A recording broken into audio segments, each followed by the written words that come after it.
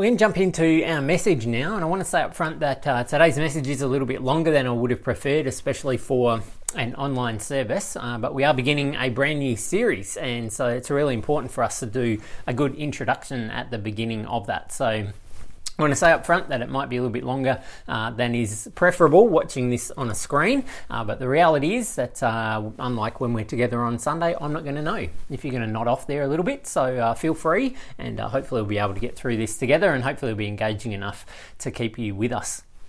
The series that we're beginning is called Blueprint, and we're going to spend the next number of weeks digging into the book of 1 Thessalonians.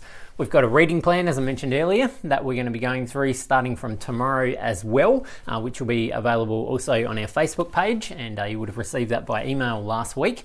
And so I'm really hoping that we can dig ourselves into this amazing letter that Paul wrote to one of the early churches. And I've called it Blueprint because it is a blueprint for us as a really, really healthy church about the things that we can hold on to and value together. So as I said, this letter that we're looking at is 1 Thessalonians. It was written by Paul, who wrote 1st and 2nd Thessalonians, but also wrote a lot of the rest of the New Testament. And so just as a reminder to kind of zoom out a little bit in terms of the structure of the Bible is more like a library rather than a single book. There are lots of different types of literature that are a part of the Bible, and particularly in the New Testament, what we see from the time when Jesus arrives is that we have the 4 biographies about Jesus: Matthew, Mark, Luke, and John.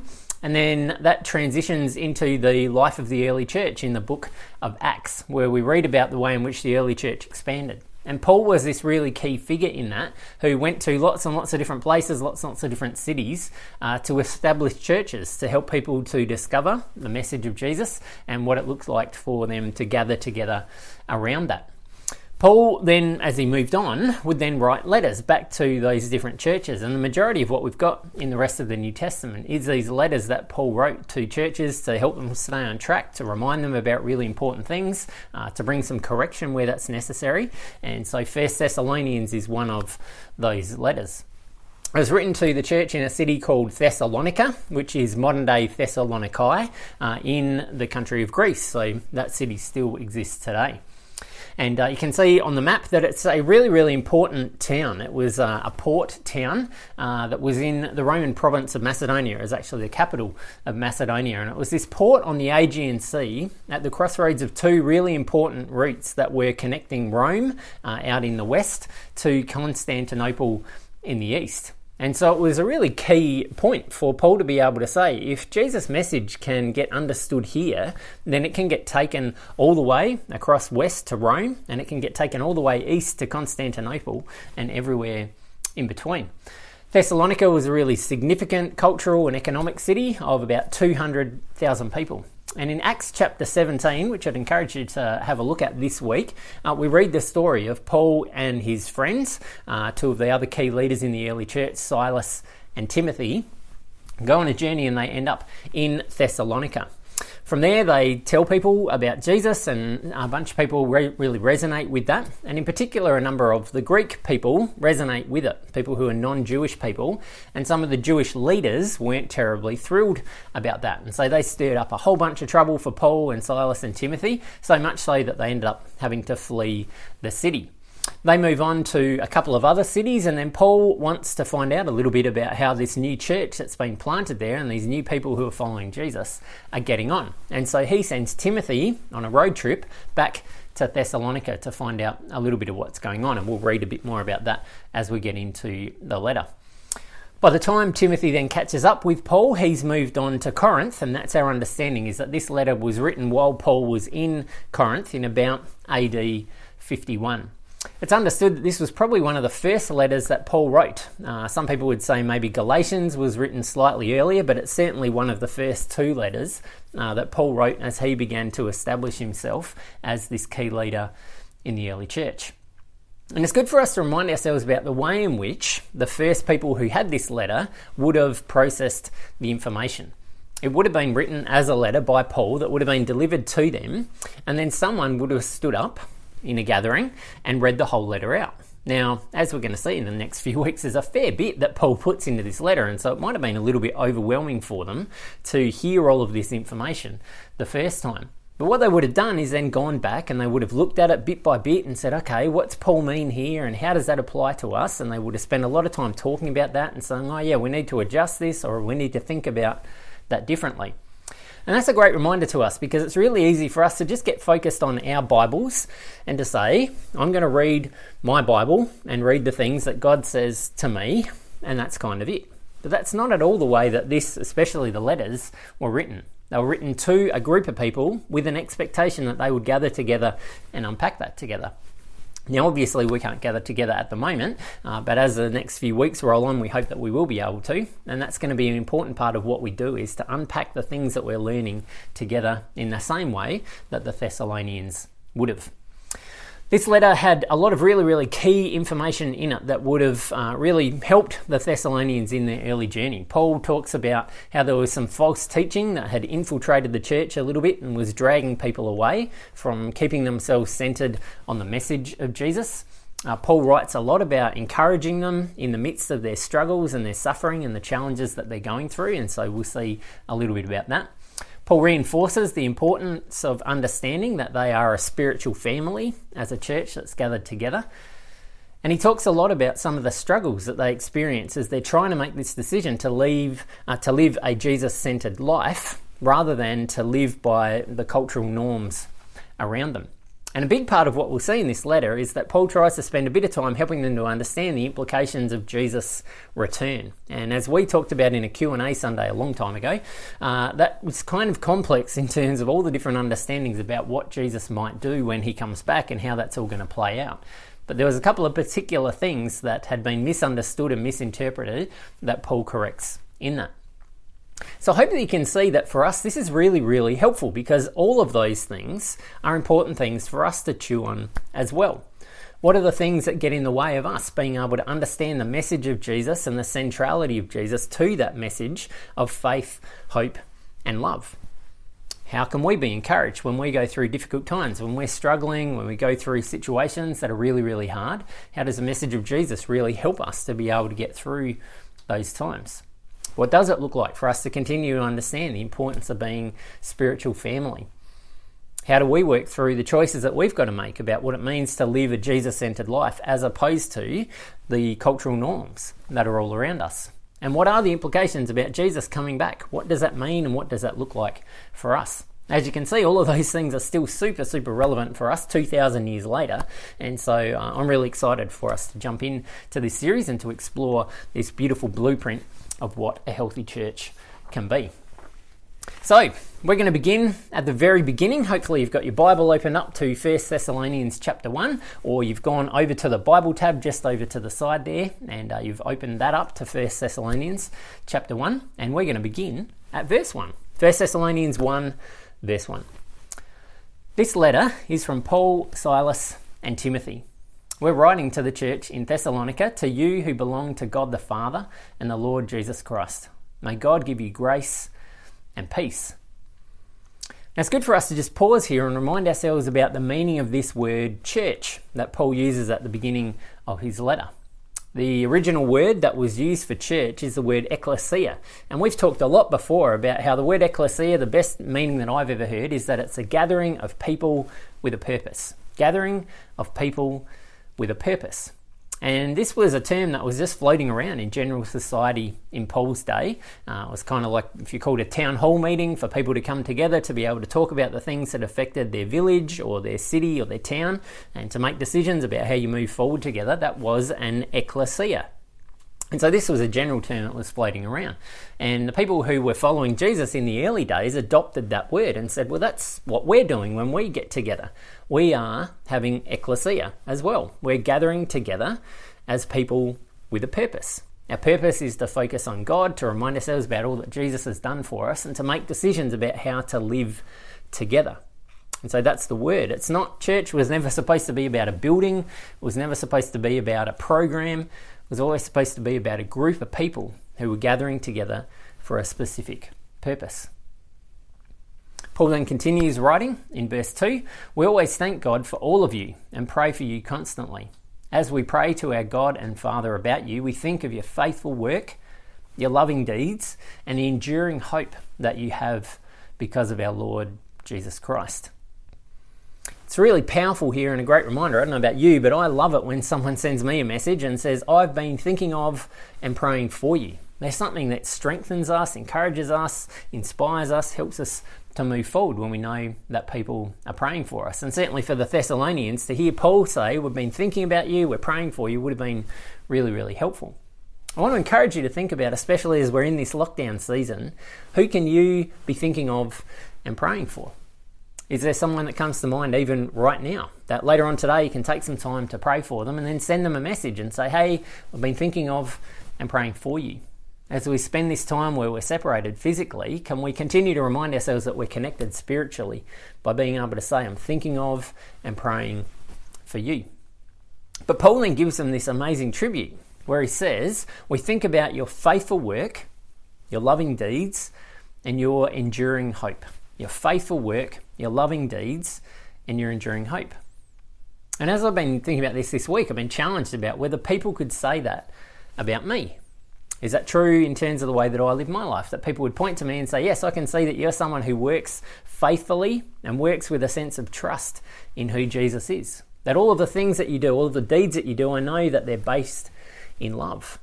And I know that you have this amazing enduring hope that especially when you go through difficult times, you have something bigger to hold on to that helps you to get through the challenges that you face. I wonder whether Paul would write these things to us if he was writing a letter to us as a church. Would he say to us that we think so much about your faithful work, about your loving deeds, about your enduring hope? It's a beautiful set of principles, and as we're going to see as we go through today and through the rest of the letter, it's really based in the three core things that Paul talks about that are a part of Jesus' message: faith, love, and hope. We'll come back to that in a little while. Paul then continues in verse 4 and he says, we know, dear brothers and sisters, that God loves you and has chosen you to be his own people. This again is just a beautiful sense of what's core to what we believe. What happens if every day we get up and we just believe those two things above everything else? That we are loved by God and that we are chosen by God. If we started every day from that posture, what would happen to our identity, to our sense of self-esteem, to the way that we would connect with other people, to the choices that we would make? It's a beautiful summary where Paul says, like, you're loved and you're chosen. Those are really, really important things to be able to understand.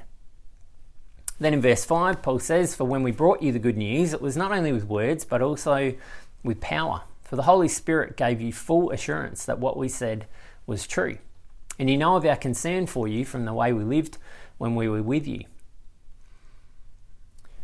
Paul's really quick to reinforce here that they brought the message of the good news of Jesus, and when we talk about the word gospel, that's what we're really meaning. The word gospel means good news, and our understanding is of the good news of the message of Jesus, that Jesus has come to show us what God is like, to show us what love looks like, to show us how to live the way that we were always created to live, and to do everything necessary for us to be able to experience that. And so Paul says, we came to share that message with you, but it wasn't just with words. Was more than words, which is the title of today's message. Paul and his friends showed the message of Jesus in the way that they lived their life.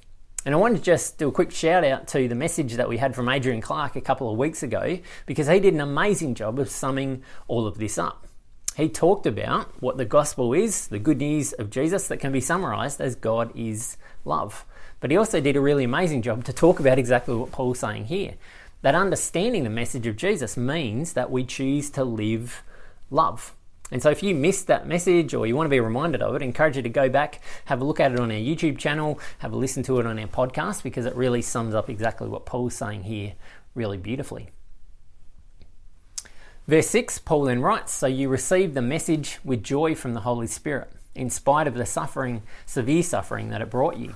In this way, you imitated both us and the Lord. This is where I always get a little bit challenged about how much I'm embracing the message of Jesus. Does the message of Jesus just bring joy into my life when things are going well?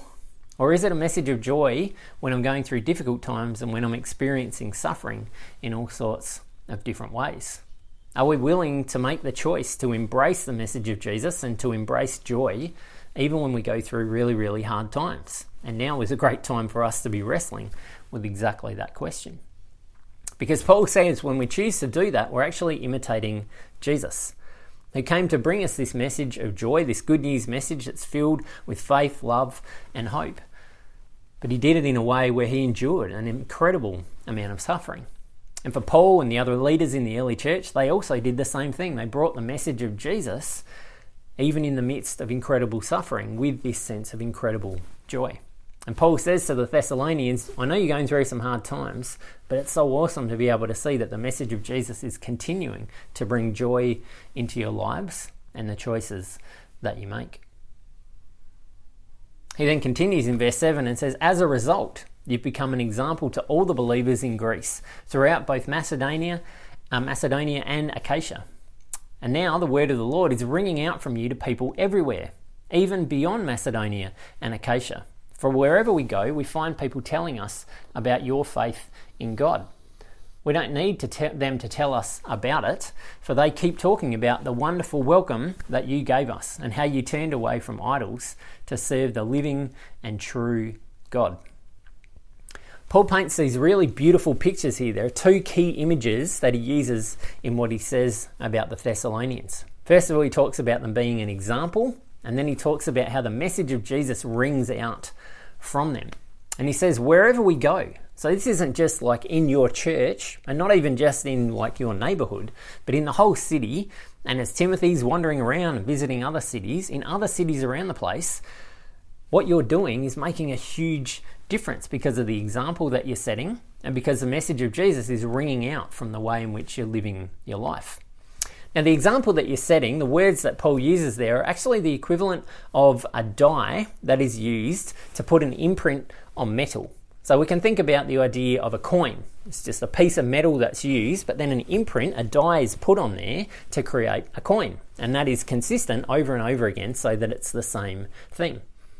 We might use a more modern example to talk about a pattern to be able to make a piece of clothing. So a pattern can be used so that you can create the same thing over and over again, or a recipe so that we can create the same food over and over again. And Paul says you're living in such a way that you're setting an example, you're setting a pattern, a recipe for other people to be able to follow. In the way that you're following Jesus and in the way that you're following us, you're setting such an awesome example that people can live the life that you're living and end up being like Jesus, which is really, really awesome and amazing. But then he says, the message of Jesus, because of the example that you're setting and because of the way that you're living, is ringing out. And the imagery here is like a trumpet blast or a big clap of thunder that then echoes and reverberates around. It's not just that single note, but a boom, and then it kind of carries on beyond that. That's what Paul says the example that they're setting is allowing the message of Jesus to ring out, to reverberate, to echo into all of the different places around. I'm really challenged about that for us as a church. Are we living that out? Are we an example that other people can follow? If people chose to live the way that we're living, would they end up being patterned after Jesus? And as a church, are we living in such a way that the message of Jesus is ringing out, resounding, going and echoing around into the neighborhoods, the streets, the communities around us because of the way that we're living? It's a beautiful picture and something that I want us to continue to challenge ourselves about as we move into the second half of this year. Well, Paul finishes things off in verse 10, where he says, and they speak of how you're looking forward to the coming of God's Son from heaven, Jesus, whom God raised from the dead. He's the one who has rescued us from the terrors of the coming judgment. Paul says that the Thessalonians, and this is something he's going to come back to a number of times, are looking forward to Jesus' return.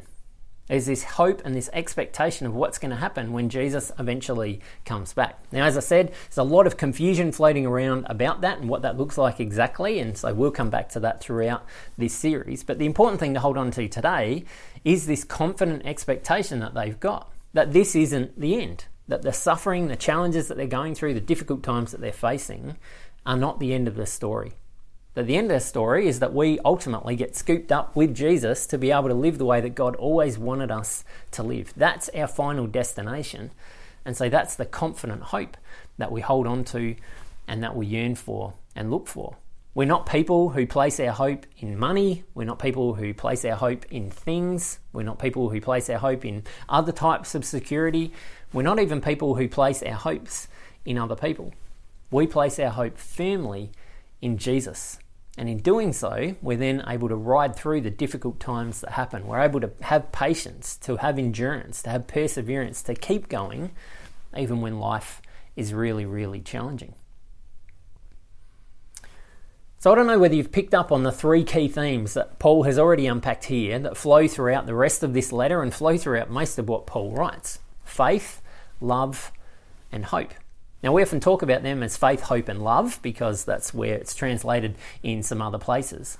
But I think that being able to think about it as faith and love and hope is really, really helpful because that's really what the message of Jesus is all about. Faith is about trusting in Jesus, trusting that Jesus is who he says that he is, that Jesus has done what he says that he has done, and that we are who we are because of Jesus. That's all wrapped up in this word, faith. Love means that we receive the love that has been given to us and we then pass that love on to other people. And then hope is what we've just talked about, that our hope is in Jesus and what he has already accomplished and what he is going to accomplish at the end of time. That's the core of the message of Jesus. That's the core of who we should be as a church. That's why we talk about being Jesus-centered. That's the faith component, that we want to put all of our trust in Jesus. We want to emphasize love. That's why we talk about being a spiritual family. And we want to have a sense of hope that God is at work, that God is transforming us, that God is restoring us, that God is doing an amazing work to see people's lives changed and turned around. And all of that is based in Jesus. Our trust is in Jesus. Our love comes from Jesus that then flows out. And our hope is in Jesus. And especially when we go through challenging times like we are right now, it's really important to just come back to the simplicity and the importance of those three components: faith, love, and hope. At the end of the day, that's what we need to focus on. That's what we need to be passionate about. That's what we need to do. But more than that, it needs to dictate the way that we live our lives. As I mentioned earlier, the theme of this message is more than words. And as Paul talks about earlier, he shows us that Jesus came not just to share the message of faith, hope, and love, just a bunch of words and ideas and concepts that we can choose to believe or not, but Jesus came to live those things out. And Paul and the people in the early church did the same thing. They didn't just bring the message of Jesus in a kind of set of statements that you can choose to take or leave, but they lived these things out. You could tell in the way that they lived that they had faith, that they were focused on love, and that they were focused on hope. So I want to give us an opportunity to be able to do a bit of reflecting on that as we wrap up our message and get ready to transition across to communion. What does it look like for us to live out faith, hope, and love? What does it look like for us to embrace these concepts, but to allow that to flow into actions? Now, it's a bit of a challenge for us to think about that at the moment because we're in lockdown and so there's only limited space for us to be able to do it. But we can think about that in terms of the people that we are connecting with right now. The people who are in our household, or if we are living on our own, the people that we're kind of connecting with, hopefully, making phone calls or checking in with, the neighbours that are next to us, our extended family. What does faith, love, and hope look like in our relationships with the people who are closest to us? What does it look like for us to trust Jesus together, to put all of our trust in who Jesus is and what Jesus says about who we are? What does it look like to experience and share the love of Jesus with each other? What does it look like for us to hold on to hope together in the midst of difficult times as we recognise what Jesus has done and what Jesus is going to do?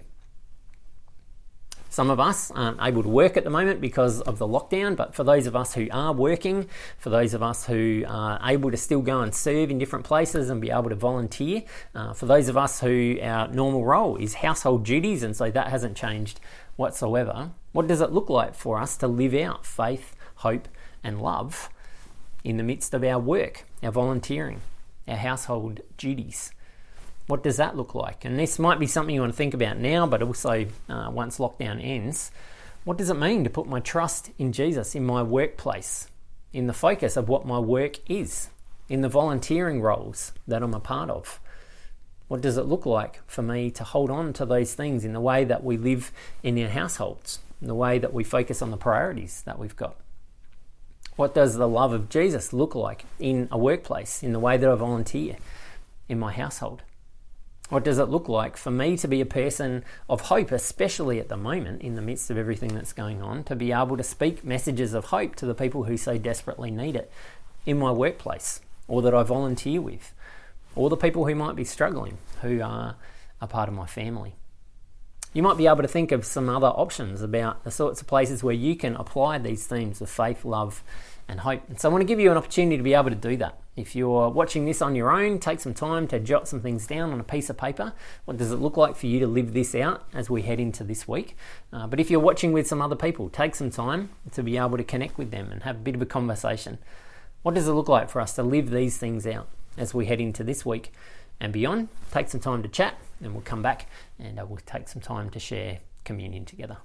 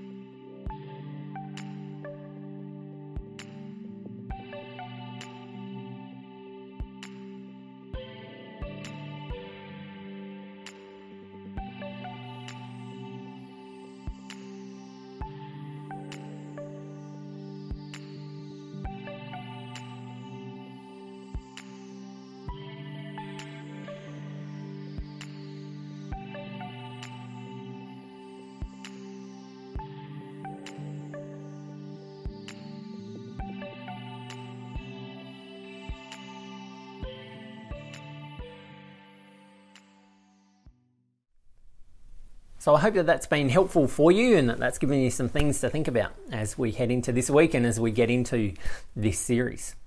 We're going to take some time to share in communion together. So I hope that you've got some bread or crackers and some juice or some wine.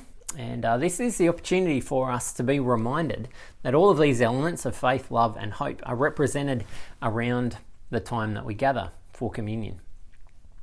We have the opportunity to be reminded that our faith, our trust, is something that is definite and concrete. We don't have to just kind of hope in Jesus or wishfully think about Jesus. We know that we can trust him because of what we reflect on around the communion table.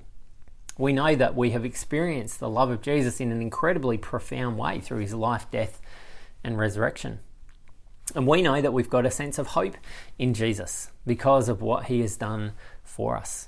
And so communion is the opportunity for us to pause and to reflect and to remember that.